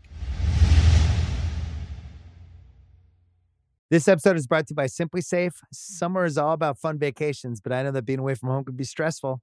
So many things can happen. That's why I like to recommend Simply Safe, award-winning security that can help give you peace of mind when you're away. The only thing you should worry about while you're on vacation is having too much fun. I have it in my home. It's great. Couldn't work better. I think Simply Safe is the best because it comes with a variety of indoor and outdoor cameras, sensors to detect break-ins, fires, floods, and more. It's backed by 24/7 professional monitoring for less than $1 a day. It's given me, my family, many others real peace of mind. I'm waiting to have it too. Try it out. A 60-day money-back guarantee. No contracts right now. Get 20% off any Simply Safe system with Fast Protect monitoring at simplysafe.com/BS. That is Simply Safe with 2 S's. simplysafe.com/BS. There's no safe like Simply Safe. This episode is brought to you by Michelob Ultra, the official beer partner of the NBA. It's just what you need to sit back and enjoy the game, and they're also getting fans closer to the game than ever. You can win exclusive NBA prizes like courtside seats, signed memorabilia, and more. I love Michelob because of how light it is. It's only 95 calories with 2.6 carbs. You know what the perfect time for Michelob Ultra is? Little doubleheader, little NBA doubleheader. Right? First half of the first game. I don't know. West Coast time, that's usually about 5 o'clock, 5:30. Perfect time for a beer. You can do it. Grab a pack to enjoy today. Learn more and enter for your chance to win at MichelobUltra.com/courtside. LDA 21 and up. Okay. So the big thing we try to figure out for week 7 of the $1 Million Picks is how do we make money on the Bengals, who are minus 10.5 at the Jets. They're minus 500. And normally I would look at this and go, got to figure out a 3-team tease, some sort of parlay bet, whatever. The Bengals coming off an awesome win. Mm-hmm. The Jets are starting Mike White, who did a great job writing White Lotus this year. But unfortunately, White Lotus, he did a great job. No School of Rock. No writer's room for White Lotus. Just cranked that himself. Oh, yeah. Talented guy. Not sure he's the quarterback I want against the Cincinnati team. It's a perfect storm of, I think the Jets now realize our destiny is we're now one of the 3 worst teams in the league. The Zach Wilson, he's going to be out for 4 weeks. They cannot run the ball at all. Defensively, they've had some losses. I don't know if Mobley coming back this week. I don't know. He wasn't there last week, and the announcer said it about 14 times in the first quarter. Like, the Patriots keep running up the gut. Well, no, there is no Mobley. Right. So maybe they throw this game away. So we are targeting the Bengals this week. But give me empty your Bengals notebook. What do you got for us? So I speak with Zach a lot, and I think he's the most anonymous head coach maybe in the NFL. If he was to walk into an airport, I don't think anyone's stopping him for a photo. And yet his whole thing is like, we're not surprised at this. Like, this isn't a shock to anyone here because of what they built. It's a very young offense. So it's Burrow, it's Chase, it's T. Higgins, it's Mixon. Those are young guys. And Perrine, but they have a good backup running back. Like they always have somebody in there who could do stuff. And they're a really explosive young offense that's going to put points. But the defense, there's no first or second year players on that defense. And it's a lot of like discarded players from other places. So Chidobe Awuzie was with the Cowboys, and now it's like, all right, my second chance here. It's Mike Hilton, it's Von Bell. And then you go down to Trey Hendrickson, and it's like this great mix of veteran guys who have been through games and have won games on good teams, trying to build something, and then young players who were excellent in college and have played in big games at that level, all with a very mild-mannered coach and an offensive coordinator in Brian Callahan, who's Bill's son, who I think is going to get head coaching interviews this year because he's unleashing things in these players that, you know, right out of the gates, they're able to do. Jamar Chase, that's not by accident. That's obviously him as a talent, but it's also the coaching to get him going like he has been in year one. I would describe their defense as fast and hungry. That's a good way to. And you look at their seven games. 24. They gave up 24 to Minnesota in OT. As we always say, like week 1, that you're not really sure yet.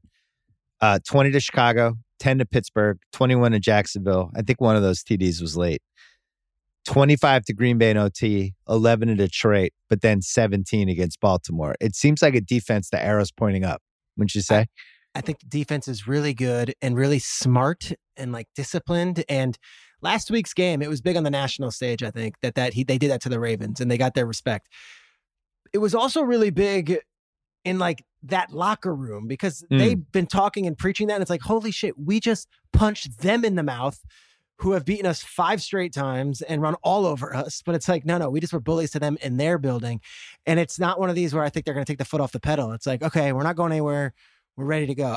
The last piece of it is Burrow, who has been fantastic and has been so confident since he got in the league. And so I guess the alpha in that room, like, I remember the draft, it was over Zoom, so it was tough for these teams to interview the players, and there was no question he wasn't going number 1, but another team got to do a Zoom with him, and I spoke to a coach afterwards who met with Burrow, met with Tua, met with Herbert, and he's like, you know, Tua's got a great story, and he's going to be fine, and Herbert has these physical gifts, but like, Burrow is that Pied Piper where Burrow says, I want to go down a dark alley, and it's not the right thing to do, but you're like, if Joe Burrow's doing it, let's go. Like, I want to be a part of that. And it's like Trent Dilford's car keys test. Is that what? Where I don't know that if you had the Tell me 5 about it. QBs, it was the draft in 2010. If you have the 5 rookie QBs, you'd throw the car keys to Mark Sanchez. Is that what he said? All right, Yeah. I love that. And it was like, that's both funny that Mark Sanchez was the answer, but Mark Sanchez was 2 AFC title games. But anyway, Right it out of always the makes me gates. think of that. So I they love would throw that. the keys to Burrow. But that's the thing. And it's like, all right, so then he tears up his knee, and all off season, he's still running shit, and he's still the guy, and then gets on the field, and they're like, this guy is the man. Like, they all think he's the man, and the coaches think he's the man. And we make excuses, and we say, well, you don't have to be a big vocal. Like, Eli was great, and he wasn't this screamer, and Flacco was kind of this calm demeanor, and Nick Foles was an in-your-face guy. At the end of the day, sometimes it is nice to have a big asshole as your quarterback who's just like, follow me, let's go. I'm not going to be the nicest guy in the room, but we're going to go win. And he sounds like talks the Dan talk. Fouts. Have you ever seen the The old footage MFC video of Dan Fouts? I'm the MFC. He's got the hat on. He's Oh, nuts. yeah. The thing with Burrow that makes me like him even more, because he was obviously amazing at LSU, and I've loved everything I've seen from him in the Bengals. Even last year, he's getting the shit kicked out of him because they couldn't block gets for up. him. Yeah. But you think like, all right, why did he transfer? Oh, because Urban Meyer evaluated that Dwayne Haskins was better. Well, what have we learned from Urban Meyer the last 4 or 5 years? He might have just been a complete jackass who was good at recruiting, and that's it. Like, what a miss. So, and I think that was probably the best thing that ever happened to Burrow too, right? It's like, these guys don't want me. I know I belong here. Ends up at another school. And I'm all in, and we should be all in with the Bengals this week. And I feel like, a lot of people are going to say, you guys are Johnny come lately. Where were you in week 3? I think it's fair to adjust and adapt and be like, we had him in underdog parlay. We were did. there. We won. But it's like, I think there's this resistance from a lot of these fan bases when they have these like breakout years, and it's like, no. It's okay to adapt and to appreciate. Like CBS last week, they had the national game in the 1:00 hour. 17% of the country got Bengals Ravens when the Bengals were 5-1 and the Ravens were 5, whatever they were. And it's like, that'll change. And now it's okay. And we're getting to know this team. It's going to be a little slow for everyone else to get on it, and it's okay to get on it. I really enjoy watching them play. I really think they're good. And I don't think they're going anywhere with that guy at quarterback. He's just too much of a straight shooter, and he's too much of a leader. They're not going to fade away. Jets this week, Cleveland at home next week. Jets are in a bad place. Chance they could be 7-2, the Bengals, heading into the bye.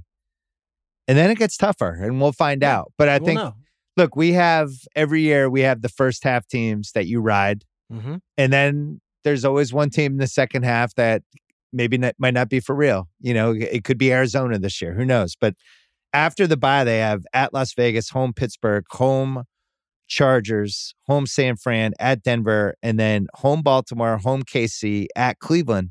Now, if KC just never gets their shit together, if the Chargers continue to kind of be arrow pointing down, maybe that schedule is not as hard as we thought. But if you had to pick AFC North, Bengals, Ravens, Browns, who would you take in that division? Because I think I would take the Bengals. After last week, I would take the Bengals. I'm going to give you the odds. Who do you think is favored? Ravens minus 120, Browns plus 250, Bengals plus 330. Really? Yeah. So people not are a lot like, of believers out there. They're still waiting. I thought they destroyed Baltimore last week in their building, and the confidence they have off of that is going to be incredible. You would think. All right, so we're looking at them. Do we break the mold and talk about that bet? That sounds like a very interesting one. A division bet. Division bet in week 8. Put a couple flyers. Brady plus 550 and Bengals plus 330. So Bengals, we could maneuver this line if we wanted. We could move it to minus 9.5 and bet it straight up with a little vig. And that would be, let me find out what that would cost us. Oh, so they have the alternate spreads on FanDuel, right? I don't know if you're aware of that. I don't know. The alternate spread, we could do minus 8.5, minus 140, minus 9.5, minus 130. I think they run away with this one. I don't know much about Mike White, the quarterback for the Jets. I don't think the Jets know much more than he's been with them a couple of years bouncing around. Western Kentucky, 5th round pick from the Cowboys. We agree the Bengals are winning. So what do? We have a 3-team money parlay we could do. Okay. The Bucks just to win. Mm-hmm. The Bengals just to win. And the Chiefs just to beat the Giants. Chiefs make me nervous. They cost us a lot of money last week. And that's plus 104. We could also do Bucks, Bills, Bengals. Bills against Miami. Bills are minus 850 against Miami. Put those 3 together. It's minus 111. So basically we could bet $1,110,000 to win $1 million on those 3 if we want it. Do we go 4? Or we could get super ambitious. This is where we get in trouble, Bill. And just say, fuck it. The Bengals are beating the Jets. Let's just bet the money line minus 500. Let's risk. We made all this profit during the season. We're up 1.565 million. Let's bet $3 million on the Bengals to win 600K. All we have to do is they just have to win by 1 point. This feels like uncut gems right now. My heart's out of my chest. It's not even my money. All right, so we'll come back to that. We'll figure that out when we do the $1 million picks. But no way the Dolphins beat the Bills, right? There's a way, but I don't see it in Buffalo. I don't. Not after a bye. I don't see it. No. Something slightly scares me just because it's like the Dolphins' whole season. They're and desperate. And Tua playing for his job. Yeah. And then Chiefs Giants, like, I don't know. I don't know what to make of it. I don't want to throw the Chiefs in a tease at this point in my life. They don't deserve our love. Yeah. Some straight up games. Pats, Chargers. It's going to be a home game for the Pats. There's going to be 50,000 Boston fans there. The Chargers, 17th in DVOA. Their wins are Washington, KC, Vegas, and Cleveland. They have the 32nd run DVOA. I think the Pats can really run the ball on them. They can. Mike Williams is not 100%. Somebody that I think would have given the Pats a lot of trouble. Yeah. I think the Pats, after following Belichick for 21 years, they're going to double Keenan Allen. They're going to make sure Eckler doesn't beat them coming out of the backfield. And let Jared Cook beat us. Yeah. Take their chances with everybody else. The biggest thing is Josh McDaniels finally emerged from his coma last week. It was nice to see. He woke up. It was a little like when Adrian came out of her coma in Rocky 2 and was like, I want you to do one thing for me. Win. Well, what are we waiting for? Josh McDaniels is like, oh, shit, I can do some fun stuff with this team, and broke out of his shell. Out of the gates, too. That first Kendrick Bourne, like, here we go.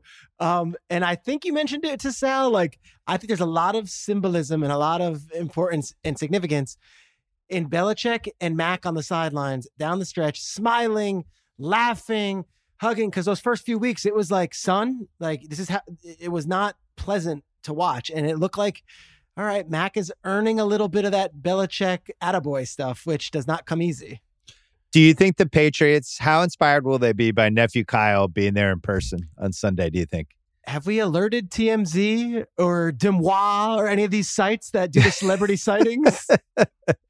Kyle, try to cut yourself off after 10 drinks. Get your camera on. Can't wait. So Warren Sharp threw something interesting at me, an idea. And you can listen to Warren on the Ringer Gambling Show. He was saying if this game's going to be close, they're 4.5 point. This game's right in the Vegas zone. Vegas is like, we don't know either. Plus 4.5. That's the classic. We just have no idea. If you like the Pats, why not take them plus 3 in the first half? Interesting. Because if they're going to cover or stay in the game or possibly win, the first half will set the tone. If they're down 10 in the second half and Mac's got to throw it, now I'm nervous. Bosa's heating up. And it's like, what? Instead of taking the plus 4.5, why not just take the plus 3 for the first half? Interesting. What are your thoughts on that? I like that a lot. And which one do you like more? I think the plus 3.5 the first half is a good plus call. 3, not plus 3.5. I would love the 3.5. I would love that little like that extra 1.5 in the second half, though. Sure do. All right. Well, we can come back to that. We agree. The Pats. I like the Pats, and I like that they won 45-0 in that building last year. And it's not like they're coming in there like, ooh, a trip to LA. Like, this is a business trip. They know what's up. Plus 194. We'll be talking about them again in Underdog Parlay. The reason I love this game for them is I just like the matchup. Mm-hmm. I think they're really going to be able to run the ball, control the ball. The play action, Mac was just so crisp last week. It really got me so pumped. Started using the tight ends quite a bit more. Yep. And Jonnu, unclear if he's playing this week, but the Hunter Henry piece. Henry's been good. Yeah. All right, so we'll come back to that. And the Chargers, the Eckler thing is what scares me. Mm-hmm. Eckler coming out of the backfield has been the type of guy that's haunted this Patriots team for like 10 years. Give me some names. Give me some guys that have given you just name anyone. Like Kamara a couple weeks ago. Yep. Just like the wheel routes and delayed screens, all that stuff. Like they just have trouble. And the Hightower thing is something to watch. He didn't play last week against the Jets. They didn't miss him at all. I think he's looked old and slow this year. Yeah, I haven't heard his name mentioned many times on the broadcast, and you don't hear anyone around the league being like, wow, Hightower's doing it. But those young guys are playing well. But the young guys are. And Judon's been fantastic. Hightower's led the league in grunts from Kyle this year, where Hightower like 2 steps behind somebody in a pass play, and Kyle just going, ugh. Anyway, that part worries me. Okay, so we mentioned Bucks minus 5.5. Just 3 more games really quick. Talk me out of Seahawks -3 over the Jags. The kitchen sink game was Sunday night against the Steelers. They lost it. The kitchen sink game was Monday night against the Saints. They lost it. You think after that loss Monday night, like, I'm going to go and say, yeah, they're going to Jaguars have nothing to lose. They're going to come out and play loose. And I don't know. The Seahawks have been putrid the last 2 weeks. I can't get behind that. Seattle's 10th in DVOA somehow. Okay. Jaguars 32nd in run DVOA. They lost Chark for the year. Yep. Seattle beat Indy. OT lost to Tennessee. Killed by Minnesota and beat San Francisco to start the year. Wilson gets hurt in the Rams game, which they almost won anyway. Sure. OT lost to the Pittsburgh. Yep. And that Saints game is fucking monsoon. I think we throw it out. Okay, so what's the argument suddenly they're going to turn it around? I think, to me, I was watching that game Monday night. I'm like, well, that's done. Like, this team's done. Counter. Okay. Urban Meyer, how many more chances do we have to bet against this guy? They got a win before the bye. They won in London. They came back and beat the Dolphins. Like, I don't know. Maybe that was their one win. All right, so you're vetoing that one. Are you exercising your veto? I'm going to use my veto. You're using your veto. Okay. Yeah, I think the Jaguars hang with them. How do you feel about Seattle? I just think this is House's favorite game of the week, and House has been kind of hot. He'll be talking about it on Friday. See, he likes the Seahawks. It's just like, if I told you this line, if we were in August. Yes, but we're like, Wilson week 8 was their quarterback. But in week 8, Seahawks, Jags, what do you think the line is? We would have said 10.5.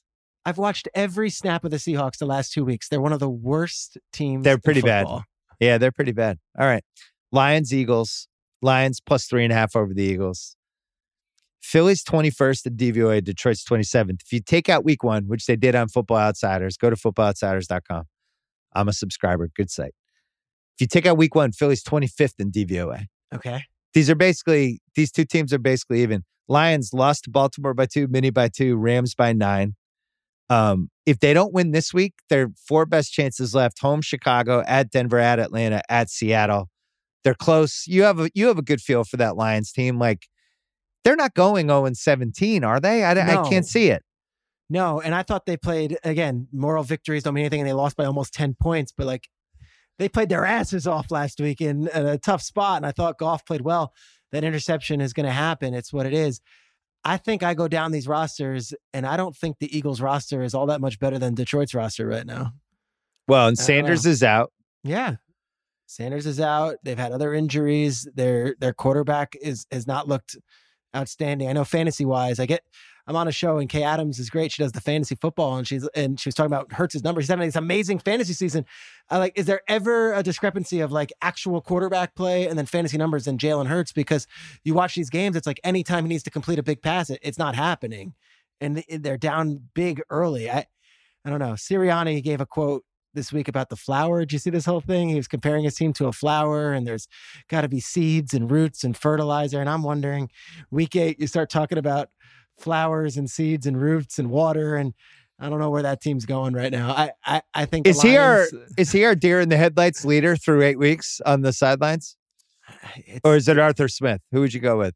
Well, Nick and Arthur both are like really good offensive minds. It's just how they verbalize and show themselves. I thought Sirianni's got four highlighters in his visor and stuff. And yeah, like, what is going on? Jesus. Wore the Iverson jersey early on in the season, wore the beat Dallas thing early on in the season. I love the effort. I love it all.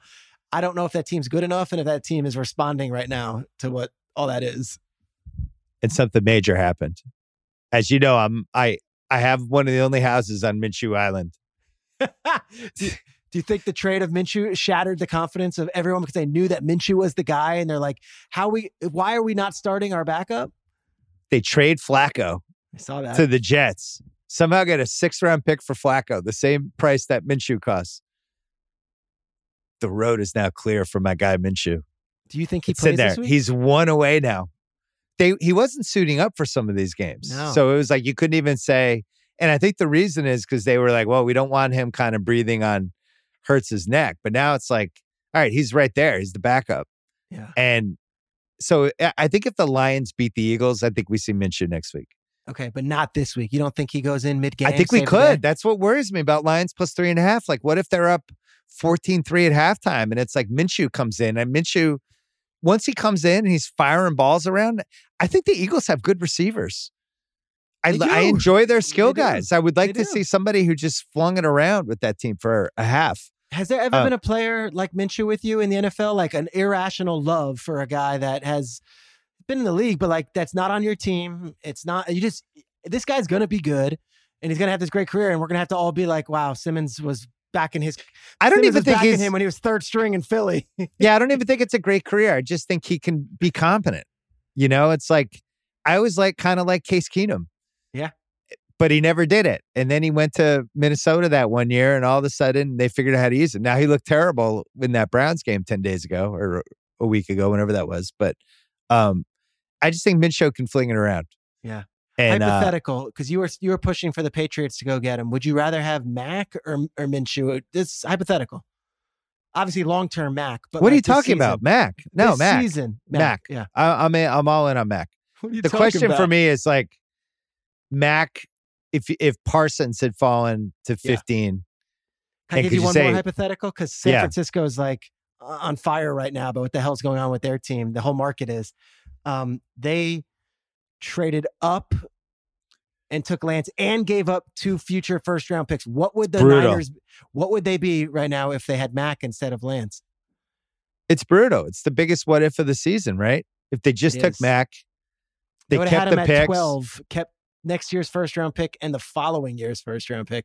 Now they have Lance, Garoppolo, who looks like a shell of himself, completely incapable of. It was reported this week they had to trade for Garoppolo. The Pats were going to give up a 2nd. So if they took Mac at 12, traded a 2nd for, got a 2nd for Garoppolo, and then kept the 2 extra firsts, they'd have 2 firsts and a 2nd and a better quarterback. Tough. Is it too soon though? Like, is that one where it's like, let's give it a couple years before we even weigh in? Because I think I don't think it's too soon because I think that team has really good players and was kind of built to be successful this year and next year, and now they can't be. I think you're spot on. I think the expectation was we're winning. We've got a Super Bowl team from 2 years ago. If we're healthy, we're going back. Jimmy will get us there. And if he can't, we got this great backup and neither guy can get on the field and do it. Listen, Sal and I had played the Shanahan game on Sunday. I know you were hurt. Wade Michaels or Walt Michaels, I heard. Yeah. 31 and 39 through 70 games. He called Shanahan a Ringer employee because he came on the podcast. That's funny. Last one, Vikes plus 1.5 against the Cowboys. This is probably a stay away. I think you can make the case for either team. Both of them really good offenses. I think the one thing that worries me is they did a good job, Solak and Sharp, talking about this, about Minnesota great at blitzing. It's why their defense has succeeded against some of the teams they played this year. Dak, incredible against the blitz. So I'm leaning toward Dallas in this game, but I also, as I've said to you many times this season, I kind of like the Vikings. Yeah. And I think it's just a stay away. I would say stay away. Mike Zimmer and Mike McCarthy have coached against each other a million times. Dallas is great. And I know Cowboys fans will say, how could you still not believe? It's not believing. It's Minnesota has been in every single game. They've won their last 2 games. And we've had a thrill ride with Greg Joseph, their kicker. I would not like to ever have money on that guy ever again, either way, good or bad. So I'd say let's stay away from that one. All right. We're going to come back. We're going to talk about underdog parlays, including the FanDuel boost that is in play now. FanDuel teaming up with us now. They love the underdog parlays. Incredible. We'll come back right after this. This episode of the Bill Simmons Podcast is brought to you by Honey Stinger. This is a show about sports and culture opinions, but right now I want to talk sports facts, the data, the stats. Honey Stinger, sports nutrition, trusted by more than 1,500 pro and college teams. That's right, 1,500. That's all 32 pro football teams. That's 39 pro basketball teams, 29 pro baseball teams, and more that prepare, perform, and recover with the delicious taste of Honey Stinger's energy waffles, chews, gels, and bars. Honey Stinger is the one team's trust. Use code Simmons for 20% off your first order at honeystinger.com. That is SIMMONS for 20% off your first order at honeystinger.com. This episode is brought to you by Peloton. Spring, the best time of the year to dial your fitness routine up a notch. You know it's going to happen. It's going to get warm. You're going to start wearing shorts. You're going to start wearing bathing suits. You're not going to be able to cover up behind those big coats anymore. Also, it's nice outside. Get outside, do stuff. Or if you don't have time to get outside, I got Peloton for you. Whether you have 5 or 60 minutes, Peloton's workouts were made to challenge you. Classes like boot camps, full body strength, boxing, marathon training are created to grow your skills or push you to improve in what you already excel in, and you won't feel bad about not being outside. Peloton's expert coaches, challenging classes, and nonstop vibes will keep you coming back for more. Get a head start on summer with Peloton at onepeloton.com. All right, underdog parlays. We almost went 3 for 3 last week, where all 3 bets would have won. One of them won for us, but we came very close and had a lot of fun doing it. Pats are plus 194 against the Chargers, so I want to include that. We discussed. I like that. Bears plus 162 against the 49ers. I feel like it's a stay away. I'm just mentioning it. No, yeah, I'm going to stay away from Chicago. I don't know what the deal is with the coach, who's calling the plays, who's playing, what the quarterback's mental stage is right now after last week. I'd stay away. That the visual of Justin Fields just bummed out on the bench really, really was a downer last week. Yeah, and we have me and Sal and House have Nagy as first coach fired, which is somehow still available because Gruden resigned. And this feels like if they lost this game, there would be a coaching change. So I'm going to stay away. I just want to monitor it. Saints plus 198 against the Bucks. We're staying away from that.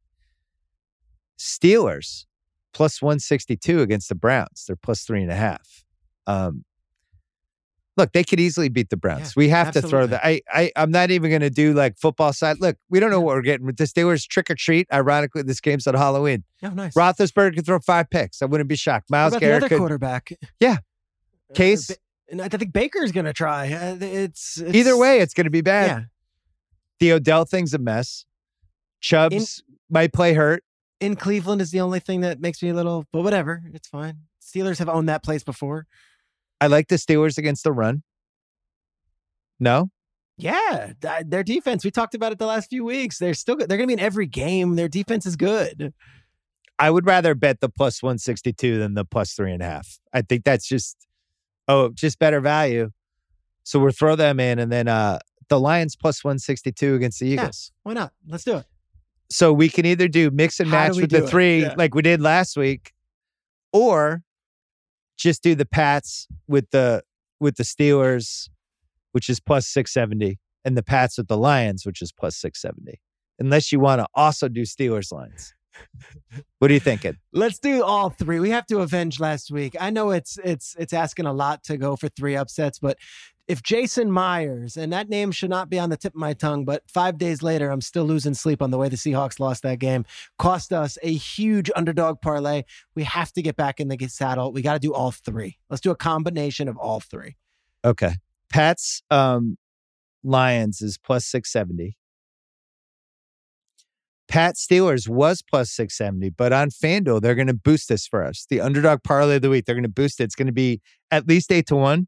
Okay. I'm going to give us 8-1. It might even be a tad higher if you go on FanDuel. Pat Steelers both to win. 8-1 odds. How do you not do that? Do they call it the Bill Simmons They call it the Ringers underdog parlay of the week. Yes. We've made it. We made it. Good times. And then Steelers Lions plus 586. So we're going to look at those three. All right. Before we do the $1 million picks, what's your appetite for going big on Bengals minus 500? What do you want to do? What do you think? Do you want to really go for it? Why don't you just say this is the one time all year? But if we're just going all in. This is maybe like a psychological thing about who I am as a person. I'm asking, if we bet and we lose, we're in a hole and it's going to be we're chasing our tail the rest of the year, right? So the answer would be Bucks, Bills, Bengals minus 111. I think I feel the best about. I do. And I don't want the listeners or you to think I'm any less of a man. I just can't stomach the thought of last second Jets field goal and all of a sudden we're down $3 million. What do you think about Bengals betting them straight up, teasing it down a little bit to minus 9.5, putting minus 130 odds on that? At what cost? No, I'm saying just like 260 to win 200K on the Bengals. I think they can win by 10 points. Yes. Okay. All right. So we'll add that. And did you want to do Pats first half or Pats for the game with the plus 4.5? I would rather do Pats for the game. Let's go for the game. I think that's more fun. I respect Sharp's analysis. Okay. It's probably the smarter play, but we're having fun here. Yeah. Okay. All right, Kyle, turn the camera on. $1 million picks. Week 8. We are up $1.565 million for the season, licking our wounds after the Chiefs treated us rudely last week. Rudely. Chiefs and Seahawks, they might as well never. They might not look at me again. I'm disgusted with both teams. Chiefs cost us almost $600,000 by just not showing up. And then the Seahawks kicker, Jason Myers, kisser and kicker. We know your name, Jason. Jason kissed away about $600K of underdog parlay money that we would have won last week too. So that hurt. He's kind of the reverse Greg Butler. What's his name? Greg Joseph. Vikings kicker, yes. The Minnesota kicker. Greg Bishop, I believe, is a sports writer. Great point. Sorry, Greg. $1 million picks for week 8. We're putting $777,000 to win $700,000. Minus 111 odds. Bucks will beat the Saints. Bills will beat the Dolphins. The Bengals will beat the Jets. All three teams just have to win. That's it. Just got no major upsets and we're good. And we're back on the high life again. We've had trouble with the $200,000 bet, so I'm gonna up it a tiny bit. We're gonna do We're gonna bet more. We're gonna bet more. 200, or do you want to bet less? I think less would be the guidance I would give, but again, I'm conservative. You live on the wild side. Well, you're kind of Rabbi Schrager sometimes with this stuff. We're gonna do. We'll keep it at 200. Maybe we turn around 200K on the Pats plus 4.5. Okay. Against the Chargers. They absolutely have a chance to win. I think they can win. I think they could be 4-4 after this game, and I would be feeling good. We're also going to do $260,000 to win 200, minus 130 odds. The Bengals brought down a minus 9.5 to beat the Jets. They beat the Jets by 10. We win. Love it.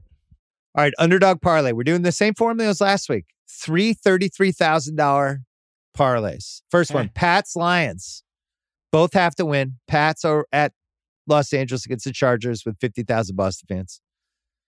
The Lions putting themselves on the map. First win of the year. Let's go. Against the Eagles. At home in Detroit. Come on. In what could be the last Eagles game before it's Minshew Mania in Philly. Plus 670. We're grabbing that. We are also grabbing the Steelers Lions. Steelers have to win in Cleveland. Lions in Philly plus 586. And then a special little FanDuel boost for this one. Pat Steelers is plus 670. They're going to boost it. We're going to give ourselves 8-1 odds on this. The boost, when they finally finalize it on Thursday night, might even be a tad higher than that, but it'll at least be 8-1. we give ourselves plus 800. So those are our 3 parlays.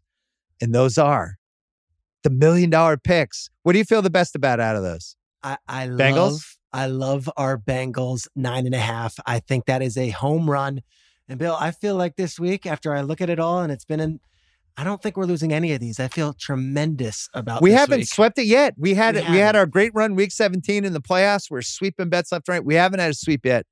I'm feeling it this week. The $1 million picks for week 8. Peter Schrager, pleasure as always. You're the man. Let's go. All right. Thanks to Kyle Mann. Thanks to Peter Schrager. Thanks to nephew Kyle Crichton, for producing this podcast. If you see him on Sunday at the Pats-Chargers game, hug him, buy him drinks, do whatever you need to do. He's a national treasure. I will see you on Sunday on this feed, breaking down week 8, Halloween, my favorite day of the year. See you then.